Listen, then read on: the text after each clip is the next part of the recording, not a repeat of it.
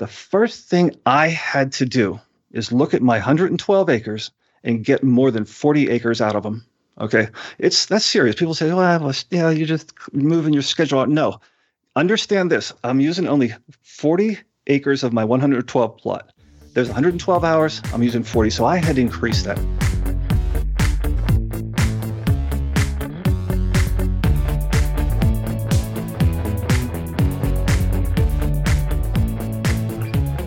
Welcome to The Fi Show, where you get a behind-the-scenes look into financial independence. Here's your host, Cody and Justin.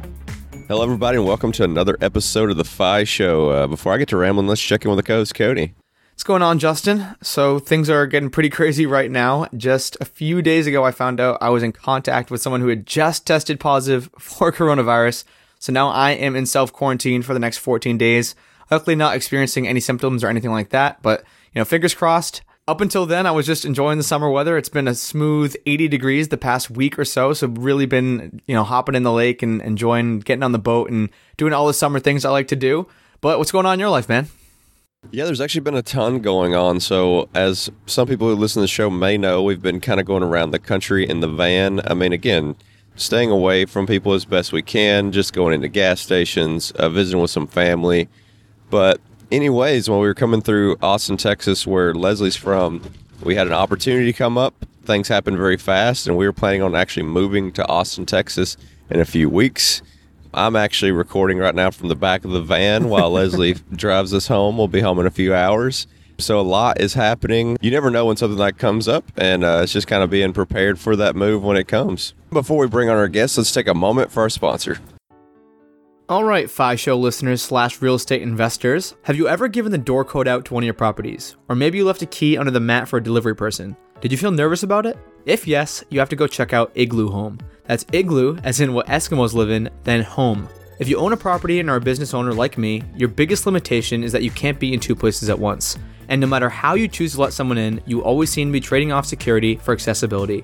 Now you don't have to. With Igloo Home's remote access smart lock, you decide who has access and when. Set a one-time PIN so people can stop by while you're out. Your Igloo Home app will keep a log of every time a PIN is used, so you can relax knowing your home or office is still secure. So if you're a property owner who is curious about how this thing works, you should definitely go check out the Igloo Home website. Igloo Home has products to fit every property. There's a smart deadbolt, a key box, a padlock, and more. There's a ton of stuff on there. And as listeners of the Fi Show, you'll get a 15% discount off your smart lock if you order with promo code FISHOW on www.igloohome.co. That's www.igloohome.co with promo code FISHOW. And so on today's episode of the Fi Show, we have John Soforic from The Wealthy Gardener. And this guy just draws the most beautiful analogy to your financial life in a garden, how you can kind of plant things now, and then you can enjoy the benefits of those things you planted for many years to come. But it all starts with taking those first steps, understanding the right financial moves for your journey, and then acting upon them. He also talks about how powerful your own belief system is. If you never believe it's possible to achieve X, Y, or Z, then John says you probably won't achieve those things because you don't actually believe it in your mind. And there's a ton of other awesome information in this episode, so I don't want to give the whole thing away. Take it away, John. There was a day when I was 30 years old where I took a walk in the middle of summer. 30 years old, I have a family and 2 kids at this point. And I walk out the door and I don't tell anybody where I'm going. And so I'm walking around my town. It's a small town outside of Pittsburgh, a small town of Mount Pleasant. And I walk up through a cemetery where my family was buried in past generations. And I sat beside a tombstone. And I sat beside that tombstone all day long, or at least half a day. And my mind was just contemplative. It's one of those days where you're just sitting there. You're not getting what you want out of life. You're thinking a lot. And honestly, I was probably, if you try to describe that state, it was a state of despair for me. I had just worked really hard for the last 20 years. I have a family and 2 kids. I started out with $200,000 in student debt. I'd done everything right. I'd worked 50 hours a week, but that student debt hung over me, and it kind of turned me into a little bit of a wage slave. There's no way of getting around that. When you're working for food, shelter, clothing, and paying back a debt, I realize that's progress, paying back a debt, but that's kind of like paying a mortgage on a house, but you don't see the house. That's what it feels like. So here I am, 30 years old, all by myself, thinking, man, I am just not where I wanted to be. In fact, I'm a loser. That's how I felt. Luckily, I read a book called Think and Grow Rich by Napoleon Hill, a man who was dead long before I was ever born. And that book taught this blue-collar kid how to think a little bit bigger. And so at the age of 30, I set a pretty big goal for retirement. I set a goal for $240,000 passive income. That's retirement income. And I wanted that to occur before my 50th birthday. So I set the goal and I went to battle. And so to make a long story short, the next 20 years, I earned that goal. My life filled up with the kind of things that brought that to me.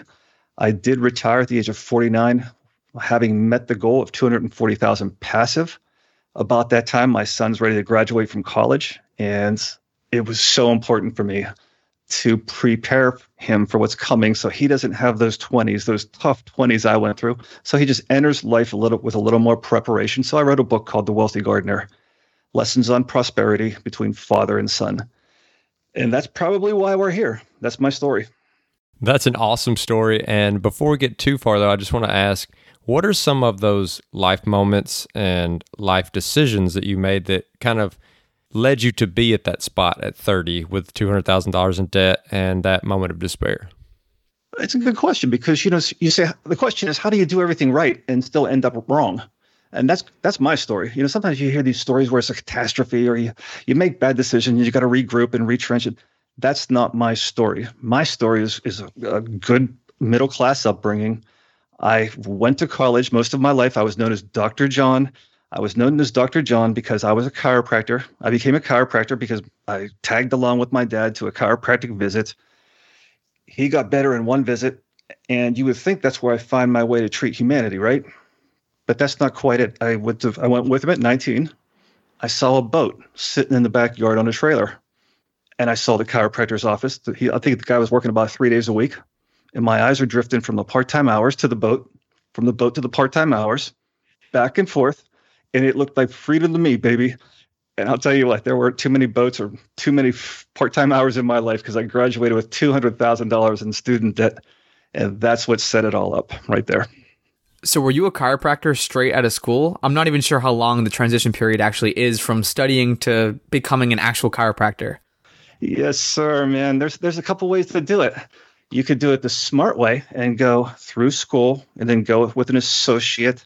You actually learn, have experiences in the real world. You get your feet wet. You master things before you go on your own. Or you can just jump off with a big splash like I did and come right out of school, hang your shingle, $200,000 down, and you have $10,000 of monthly overhead per month, the very first month, but you don't have a patient. That's day one. That was the 20s. Oh, God, I'm glad they're over. So I'm interested in this goal you set, this $240,000 goal. I mean, because A, it seems like an oddly specific number, and B, it seems like a humongous number that most people in this space at least would think that is extreme overkill. So where did that number come from? I might agree with the people in this space that says it's the extreme overkill. I'm not defending myself at all, except for the fact that I think when you're down and out, there was just still a part of me that wasn't dead yet. Because I had failed and I wasn't done punching. I was on the ropes. I was doing a rope dope, holding my hands in front of my face and getting clobbered by life, but I wasn't done yet. And I still felt like I needed to win so big that I wouldn't have to think about money. At least that's the dream. And keep in mind, I'm 30 years old. I'm still broken under that cloud of debt. That's the time for me to think big. It's not the time to figure out how I can do the smallest thing. It's time for me to think how I can imagine my life in the end. What do I want in the end? And what I wanted in the end was freedom. And freedom to me is freedom without worry. I wanted to be able to pay for my kids' college tuition so they wouldn't be in such a bad situation as me, which I did. I wanted to be able to grow my business, whatever business that was going to be in my retirement years. And so if you figure it all out, $240,000, it starts to add up. In my area, I wanted to retire and live off of $100,000. So therefore, pre-tax, I would need $150,000. You add another 80,000 on top of that, or 90,000 to buy a duplex a year or build your business. You're at 240 all of a sudden. So I wouldn't say that that's the time to be realistic for me. I'm not saying that I had plotted out A, B, C, and D. That's not true. That was a time for me to sit back and say, screw it. I'm going to think of what I want, not how I can get what I want, and let that catch up to it. And that's literally the path that I chose. I just said, what do I want? Started there. And yeah, it was a little bit crazy. I will not agree with the people that say that. So let's go back to age 30 for a second. So like Justin said, I mean, $240,000 a year in passive income is a massive goal. And I applaud you for setting that insane goal. But could you walk us through maybe the next 5, 10, 15 years? I mean, what were these steps that you were taking to ultimately hit this goal? Things that are coming to mind are like maybe you're the leader of a drug cartel or real estate or some ridiculously massive dividend portfolio. Could you walk us through like how you actually got to that $240K a year benchmark? Yeah, I'm going to keep the drug cartel part off of the podcast so that people don't come after me. So I'll tell you about the legitimate things we did, okay? Sounds good. So keeping to the story of the metaphor of a wealthy gardener, let's start right there because it is applicable. I used it for a reason. Let's say that a farmer, I'll ask you this. Let's say a farmer has 112 acres to farm, and that farmer's going to only cultivate about 40 acres. All right. Every year, he's just getting by, just getting above, just getting by. And he's frustrated. What are you guys going to tell that guy to do? He's got 112 acres and he's using 40 of them. Use the rest of them. Okay.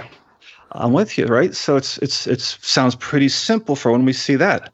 But let's talk about the 112 hours that we have every week that are our waking hours. All right. The garden is a metaphor for life. We have waking hours. Let's say we sleep 8 hours a night. The first thing I had to do is look at my 112 acres and get more than 40 acres out of them. Okay. That's serious. People say, well, yeah, you're just moving your schedule out. No, understand this. I'm using only 40 acres of my 112 plot.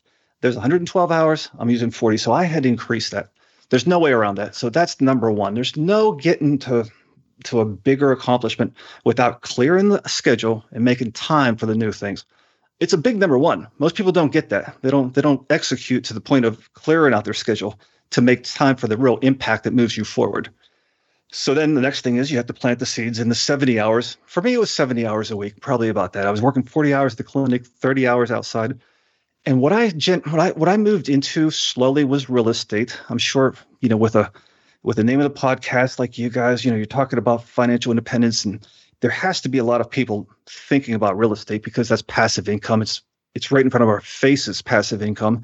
And it was certainly right in front of my face. The numbers were good in my area, meaning that you could buy things cheap and rent things high. Those ratios were good that mean a lot for real estate.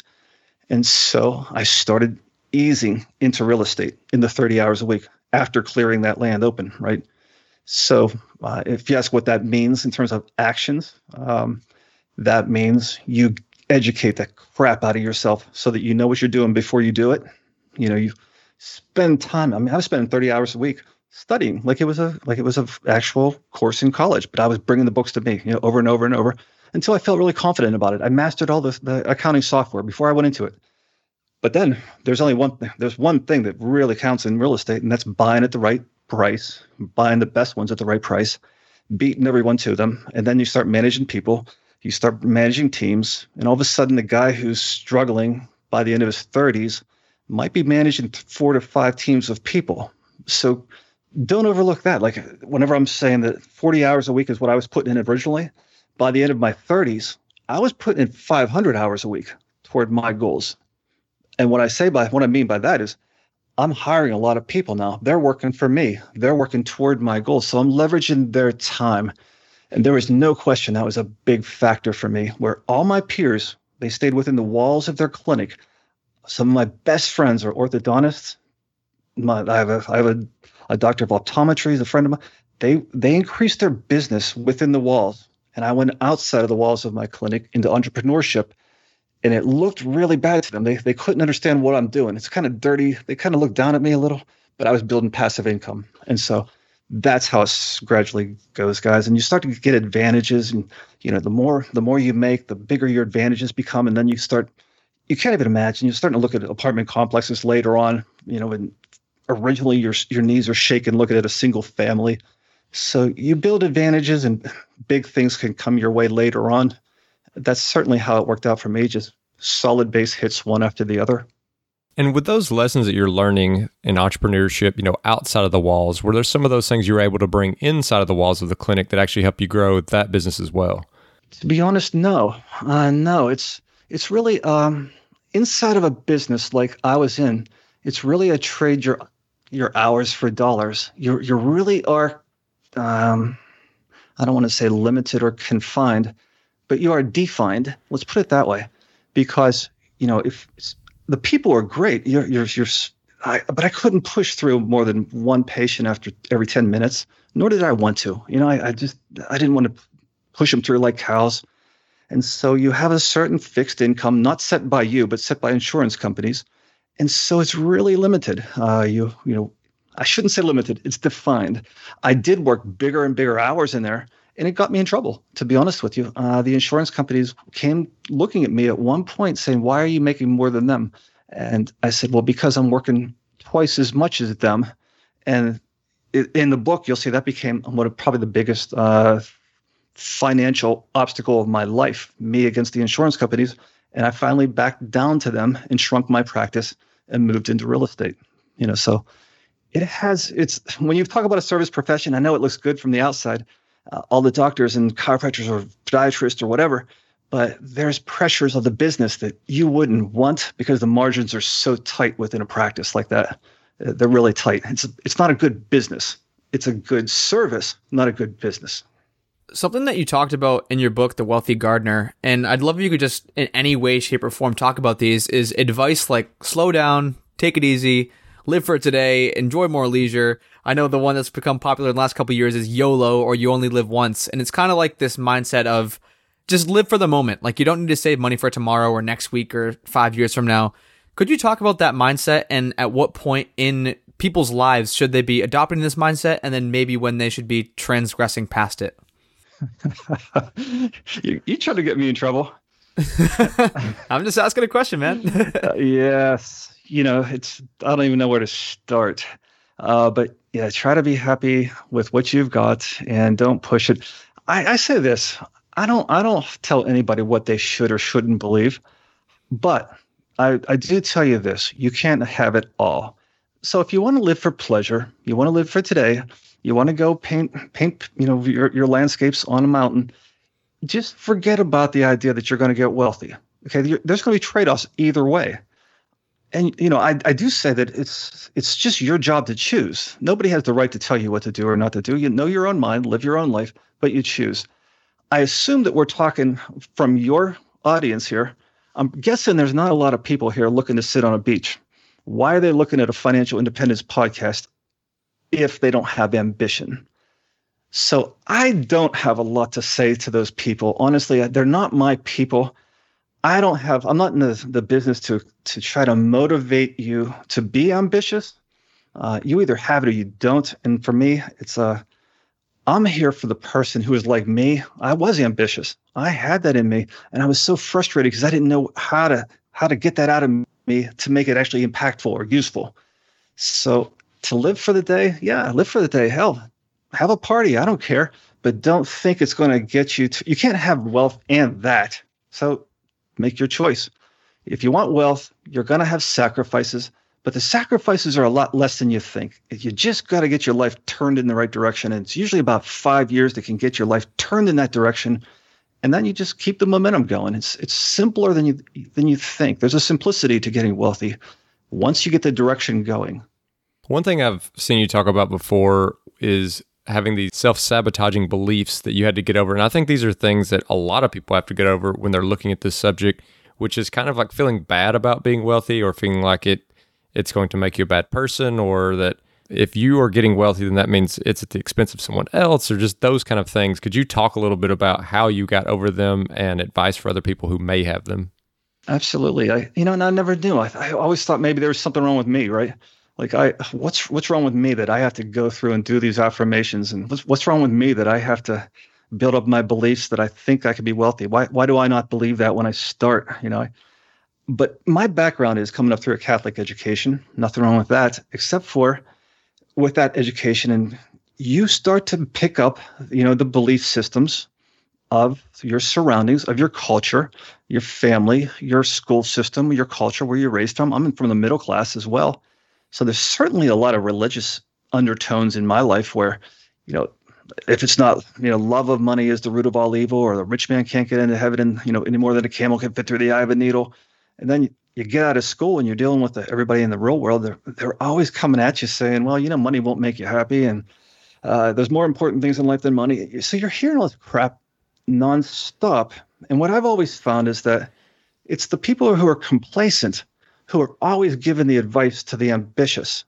Rarely do you find an ambitious person walking over to a person smoking cigarettes on their front porch, trying to preach to them about complacency. It's everything else. It's the opposite. Am I right? Never. So these people smoking cigarettes on the front porch, now they're uncomfortable with you out there working. That's what it's about. Or you can't have a beer with them on the porch. That's even in the family. So how did I get over that? To answer your question, yes, it was a part of me. And I always thought there was a problem with my psyche. I don't know.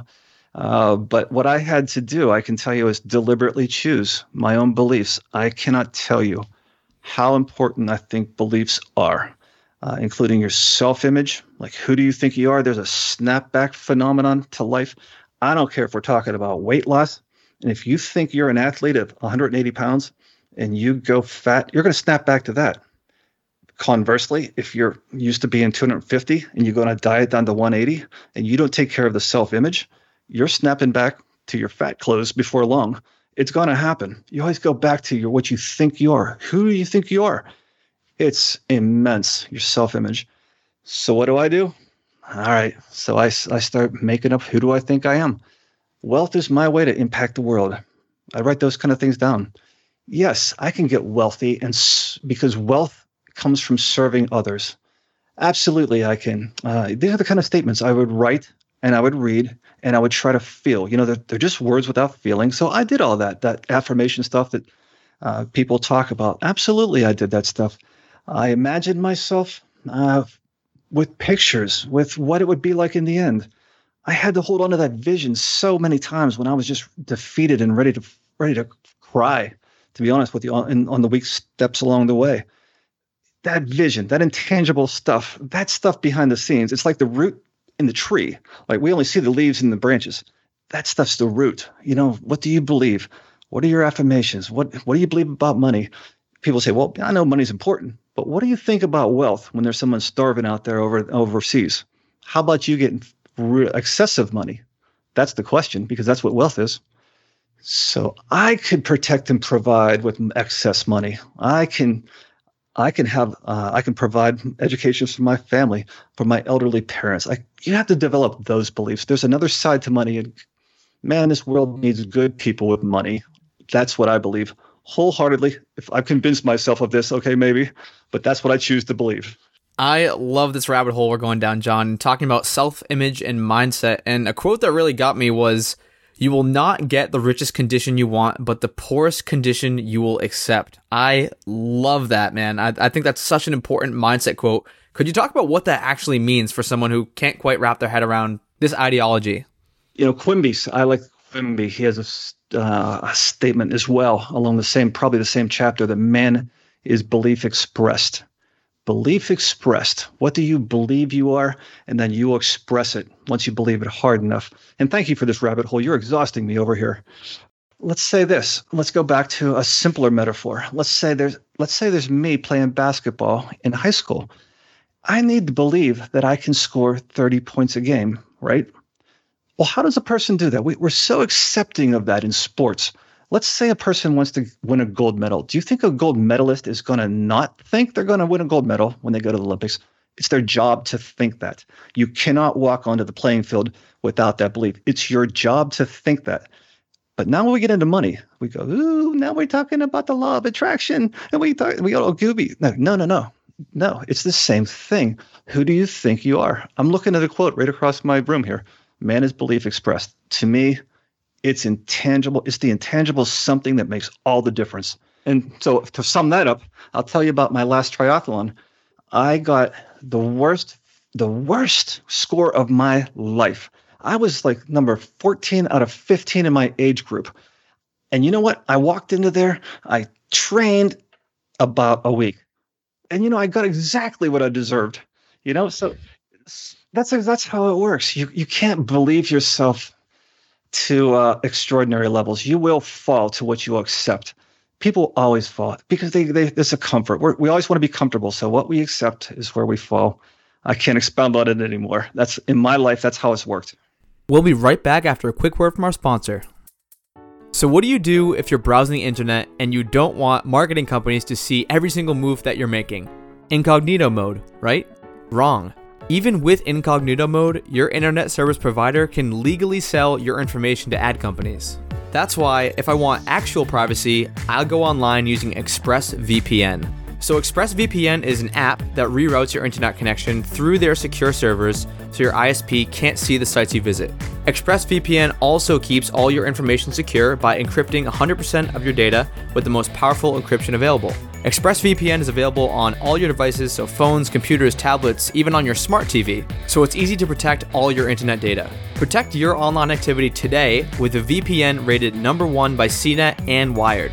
Visit our exclusive link, expressvpn.com/FIShow, and you can get 3 extra months free on a 1-year package. That's expressvpn.com/FIShow. expressvpn.com/FIShow to learn more. So stepping in a little bit more to after you've started some of that entrepreneurial journey in your 30s and you start to find and pick up houses, can you just kind of walk us through how that grew? Like what kind of pace, what were some of the first deals you were doing and what that looked like over the years?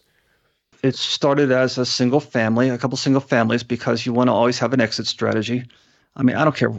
People always think that you do this in real estate, and that's the way that I did it. And yeah, that might be my means, but don't think that's everything. There's so much more to it. That's just my mousetrap. How did I do it? I went through single families. I went through duplexes. I went up to fourplexes. I just went very cautiously up the ladder, And to be honest with you, it was pretty boring. It was just me leaving the house, me coming back at nighttime. I was winning base hits. My kids heard it over and over. Base hits wins games. Base hits wins games. And then, what you'll see is when you'll get a few breaks along the way that are big ones. People say, "Oh, you're lucky." Well, you're lucky in the way that, you caught a fish because your line's in the water and the fish is there. You're lucky that way, but you're not too lucky compared to you who isn't fishing, So no, my mind's just on this. That's the game you're in. And when your mind is on something like that in the game you're in, you'll see the opportunities. They'll roll around things that you can't even imagine. So yeah, did I have a group of 6 duplexes once come to me and you talk about how does it happen? It happens in unbelievable ways. Sometimes like this group of duplexes, 8 duplexes, for example, came to me, didn't come to me at all. They went up for sale. Everybody's trying to pick them off one by one. I offered to buy them all of them at half price. Well, that seems extraordinary because there were a really nice group of duplexes sitting in the nicest part of our town. But I said I would take them all without inspections and get them all off your hands right now. The advantage of that is it's an estate. So there's reasons why the estate might just want their money right now versus people picking these things off one or the other. But because I'm looking for it, I see it. And so I walk up to this thing and I make this offer. Well, they said yes. And nobody can believe it, including the realtors. And those kind of things happen to you. Now, keep in mind, those things happen to you along the way when you talk.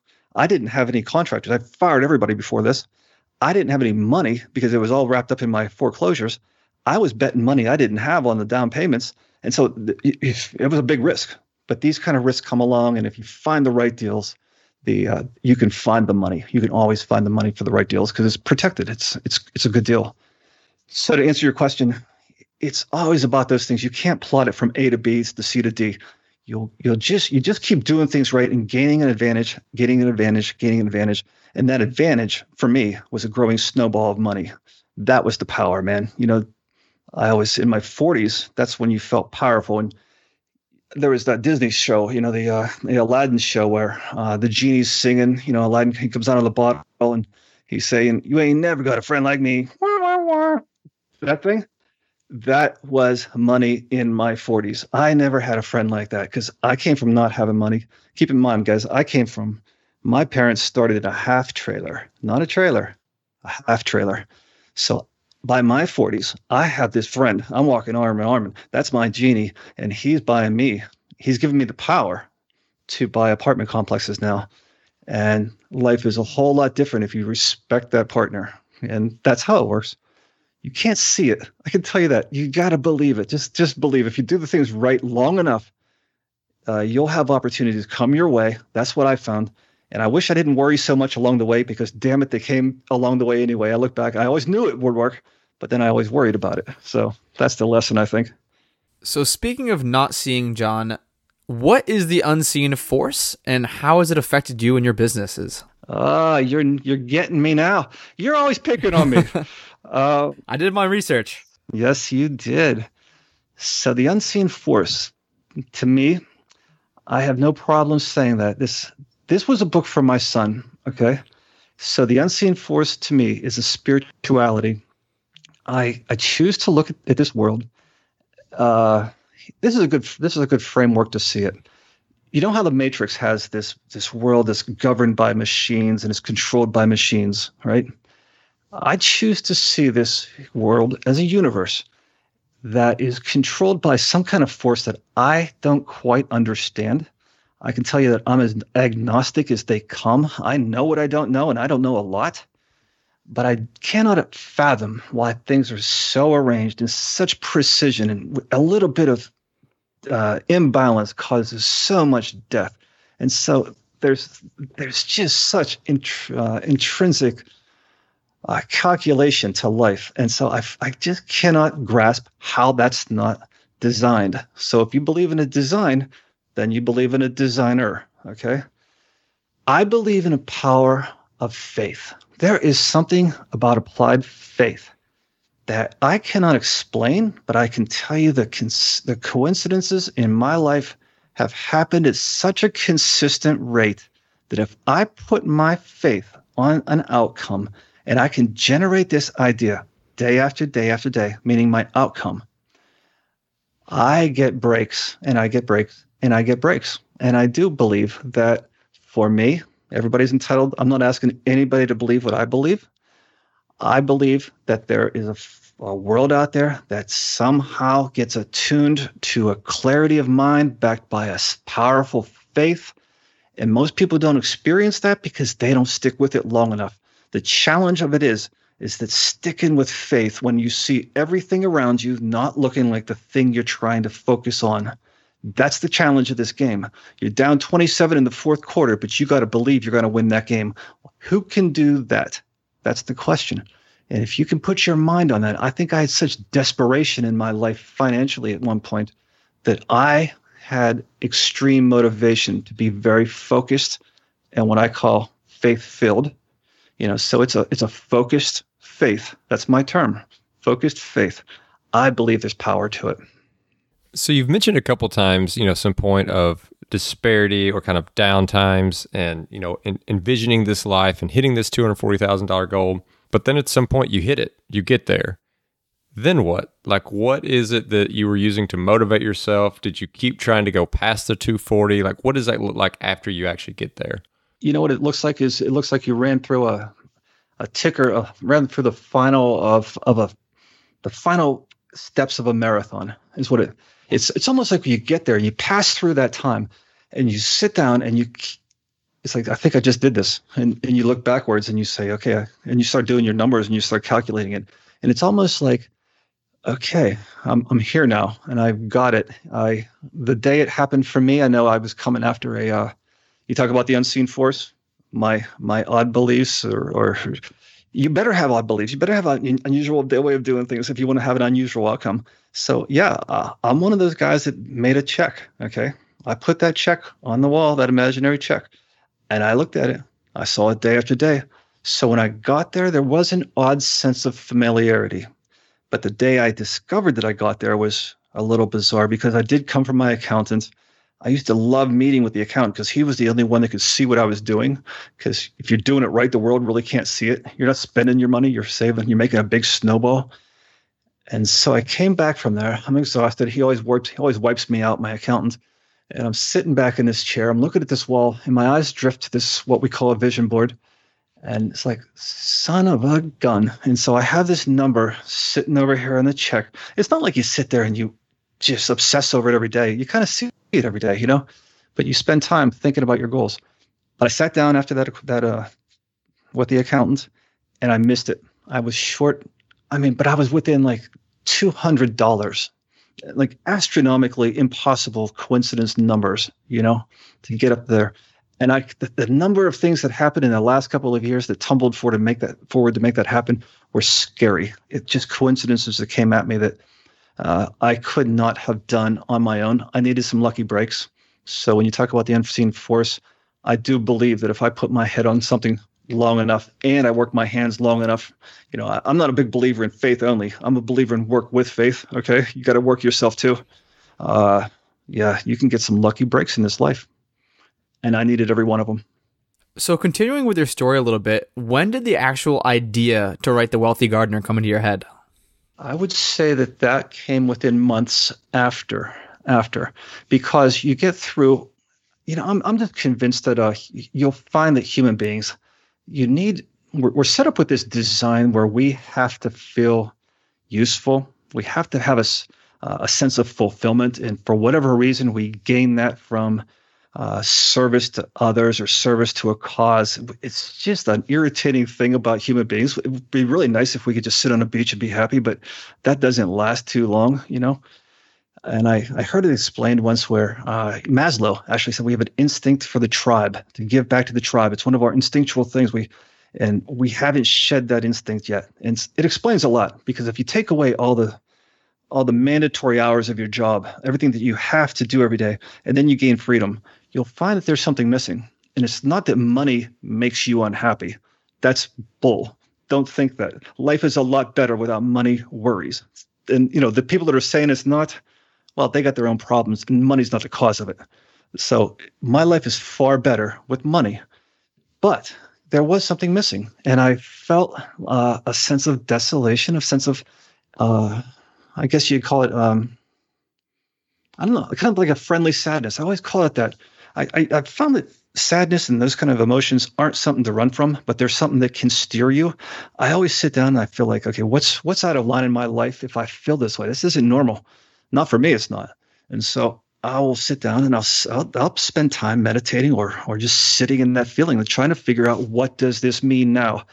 And so when I was thinking about writing the book, The Wealthy Gardener, for my son, I felt like that could kind of lifted. It was like a new purpose that kind of gave me a sense of direction. And I believe in direction.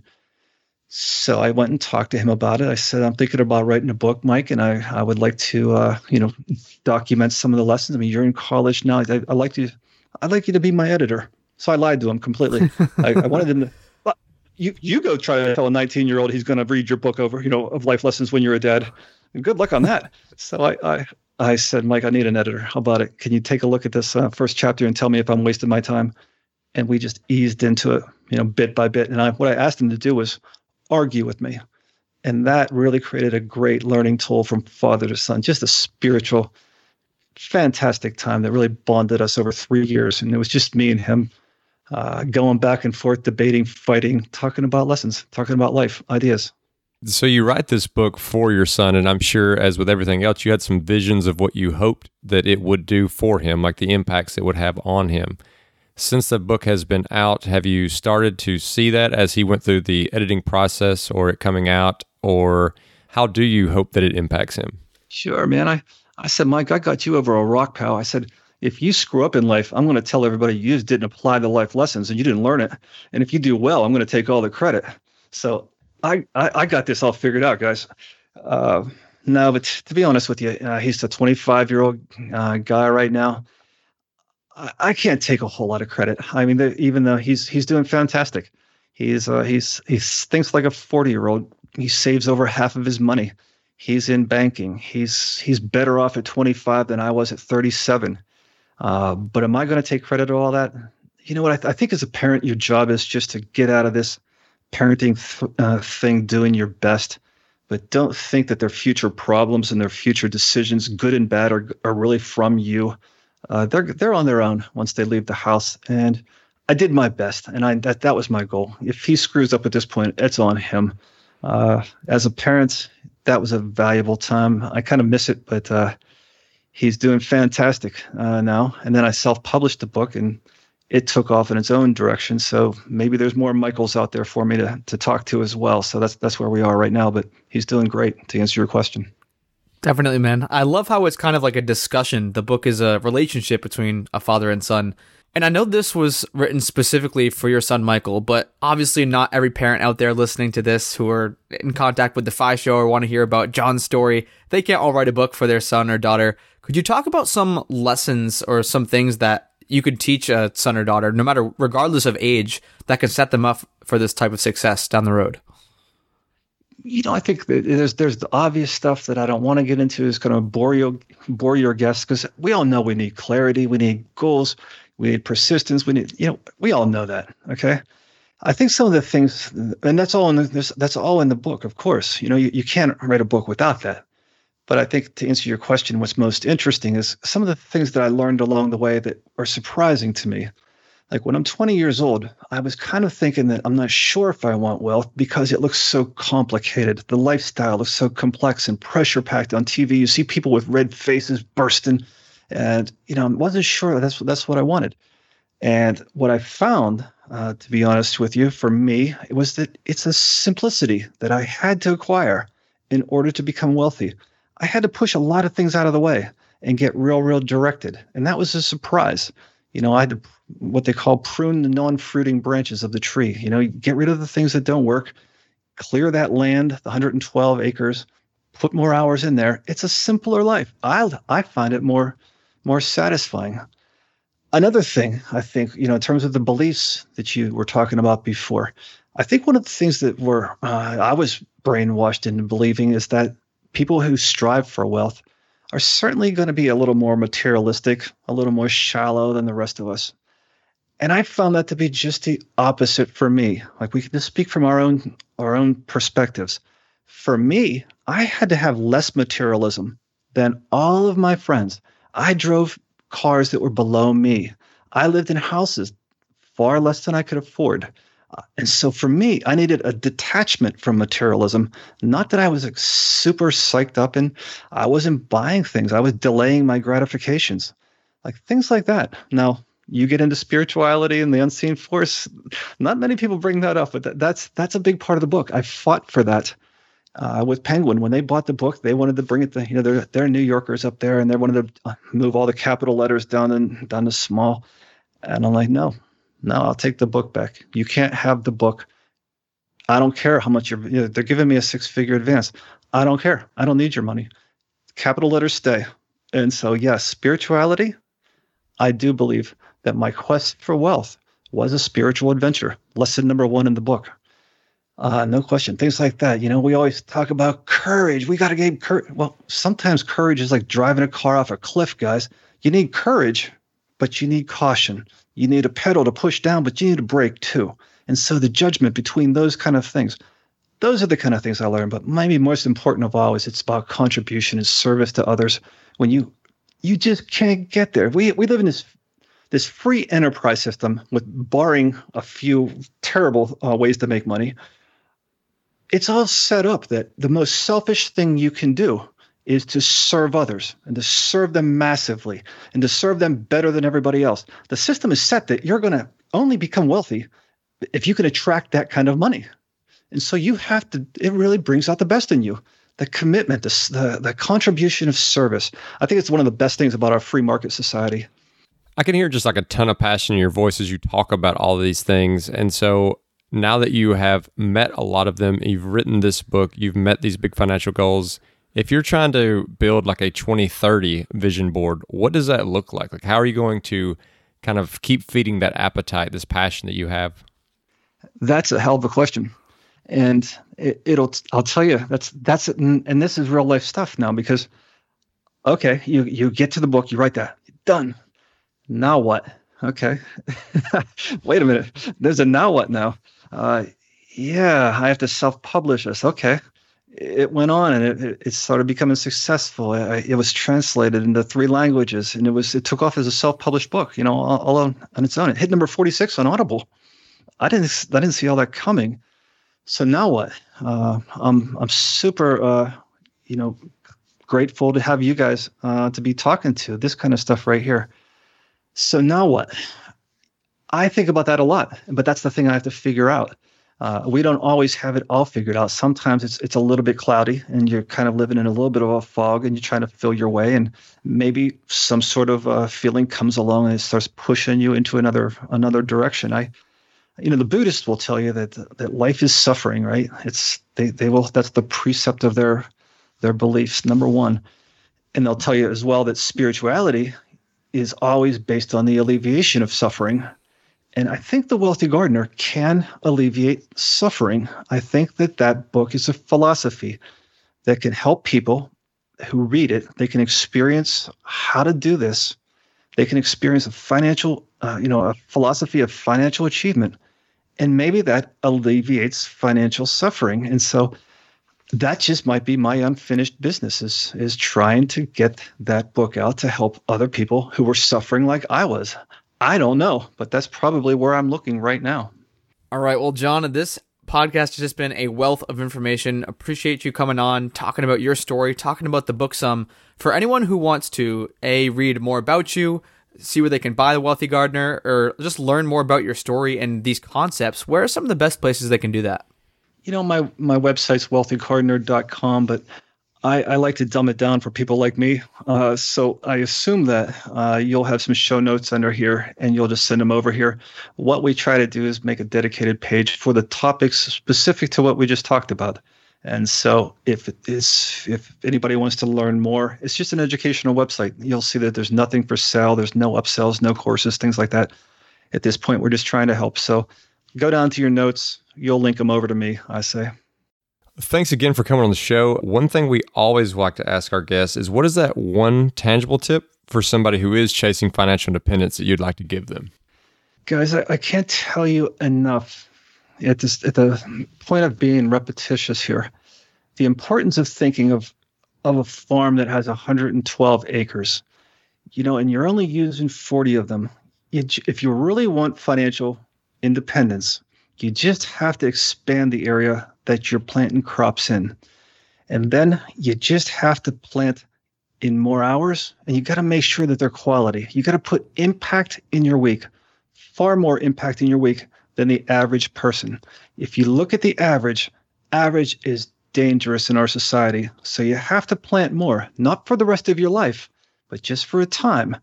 And if you look at me now, yes, I did plant more in my time for a while, but I might work 20 hours a week now.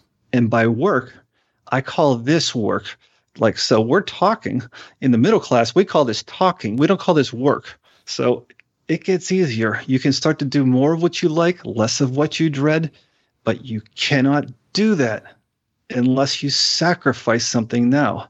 If you don't sacrifice it now, you'll sacrifice the rest of your life. So you take your pick. That's what it comes down to.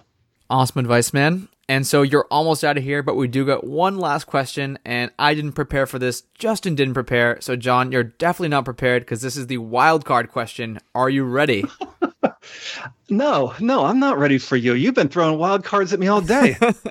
That's what I do best, John. So the book is called The Wealthy Gardener, and I love all of the gardening and farming analogies you've been using throughout this podcast. I think they're really powerful ways to kind of translate money to things that people can actually think about, because money just seems like such a crazy, intangible concept to so many people. Do you have a garden, and what are some of your favorite vegetables? I knew you were going to ask this. Did you?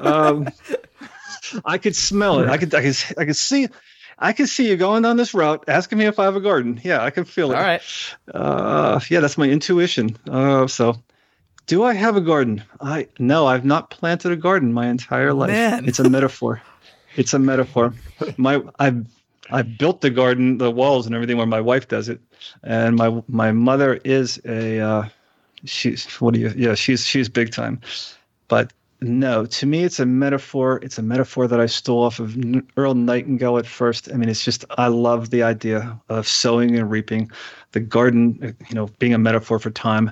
That's how I used it.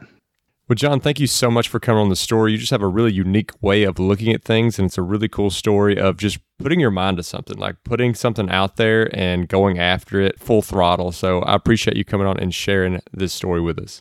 It's my honor to be here, guys. And, I support what you're doing. And let me say that I'll follow you guys forever. You're fantastic. And I love the enthusiasm, the hard questions. I'm not sure if you meant that right I have an unusual way to look at things, but I'll take it as a compliment. And I appreciate that. Thank you. Another great episode, Cody, where we have a gardener who's not actually a gardener. What'd you think about the episode? Yeah, this was another awesome episode, Justin. And what was crazy to me, going along with the analogy of the garden, like John didn't realize his journey or his path, or he didn't have that moment in clarity until he was sitting in that graveyard at age 30. So despite what you think, you don't always have to plant the garden in your teens, in your 20s. You can start this garden later, in your 30s, in your 40s, in your 50s, and those seeds will still grow, and those seeds will still have fruitful plants for, decades and years to come. So I thought that was just a really interesting point, and something that we hear a lot is like, is it too late for me to start my financial independence journey? I don't think that's not right at all. John proved that to us. He ended up hitting financial independence 19 years after he did have that realization, although he did have a very high income. And we'll talk a bit about his insane passive income portfolio. But now it really seems like he's found his purpose, he's crushing it, and he's just enjoying life. Every time we do one of these episodes, your hope is that you'll at least have this one kind of strong nugget that everyone can take away. And for me in this episode, it was along that gardener theme. It was around how productive we are in life and how much we use time to our advantage. And because he uses this analogy of farming around acreage, and he says, if you had 112 acres, would you only farm 40 of it? And we're of course like, no. And then he talks about how that is the same idea of our productivity. We're only using 40 hours to better ourselves when maybe we have 112 hours at our disposal. Now, obviously, no one wants to physically work for 112 hours, but there's things that we can do and systems we can get in place where we can passively earn income in those other hours. And so that way we can use all 112 waking hours to our advantage. Now, it may not be us doing the work, it may be someone else, it may be you doing some more work, but there's so many more hours out there to take advantage of than just the 40 we generally think about. I also think it was important, something that he talked about was when he was on his FI journey, when he was toward the end steps of hitting financial independence, he said that people were working 500 hours a week on his goals. And obviously the math doesn't quite work out for John to be doing that by himself, but an important thing that he does is he outsources. He outsources the things that maybe other people are better than him at, or things that he doesn't have time for. So I think that's a really important thing to leverage, and something that took me a long time to hop on the outsourcing boat, because I always just didn't want to pay the extra money, or I thought I could do it better myself. But John just showed us how powerful this thing, outsourcing, is, and how much faster it can help you hit this goal of financial independence.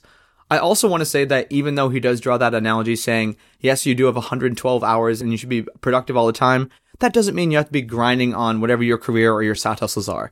You could be working on yourself in a different way, like eating right, cooking good food, working out, meditating, whatever that thing is that makes you feel better, something that can, help you or your money or your health or your mind, whatever that thing might be, that can still be grouped into those 112 farming hours. And now it's time for the call to action. And the call to action this week is just exploring different passive income options. This whole analogy of a farmer is all about putting in work up front and then reaping the rewards later. And that's the idea behind passive income. It's getting some kind of system set up and then having this steady flow of cash later where you can kind of enjoy life while your money makes money for you. Now, John did this with real estate. He has $240,000 worth of passive income coming in. Obviously, no one's asking everyone to do something at that scale right away. Just find something small. Find something that you can put a little time, effort, maybe even money into that will later then have some type of passive income stream for you, because I think it's the first time you get that passive dollar coming in, it'll just really change your mindset and it'll get you ready to do more of it. And if you want to explore anything we talked about on the show today, dive into more written depth via our show notes, you can do that at thefishow.com/garden. That's thefishow.com/garden. And as always, if you want to check out our Facebook group page, you can do so at thefishow.com/community. And we always appreciate those 5-star reviews. They help us get great guests like we had today. And if you're interested in supporting The Fi Show, you can do so by checking out some of our partners over at the resources page, which can be found at thefishow.com/resources. And thanks for listening.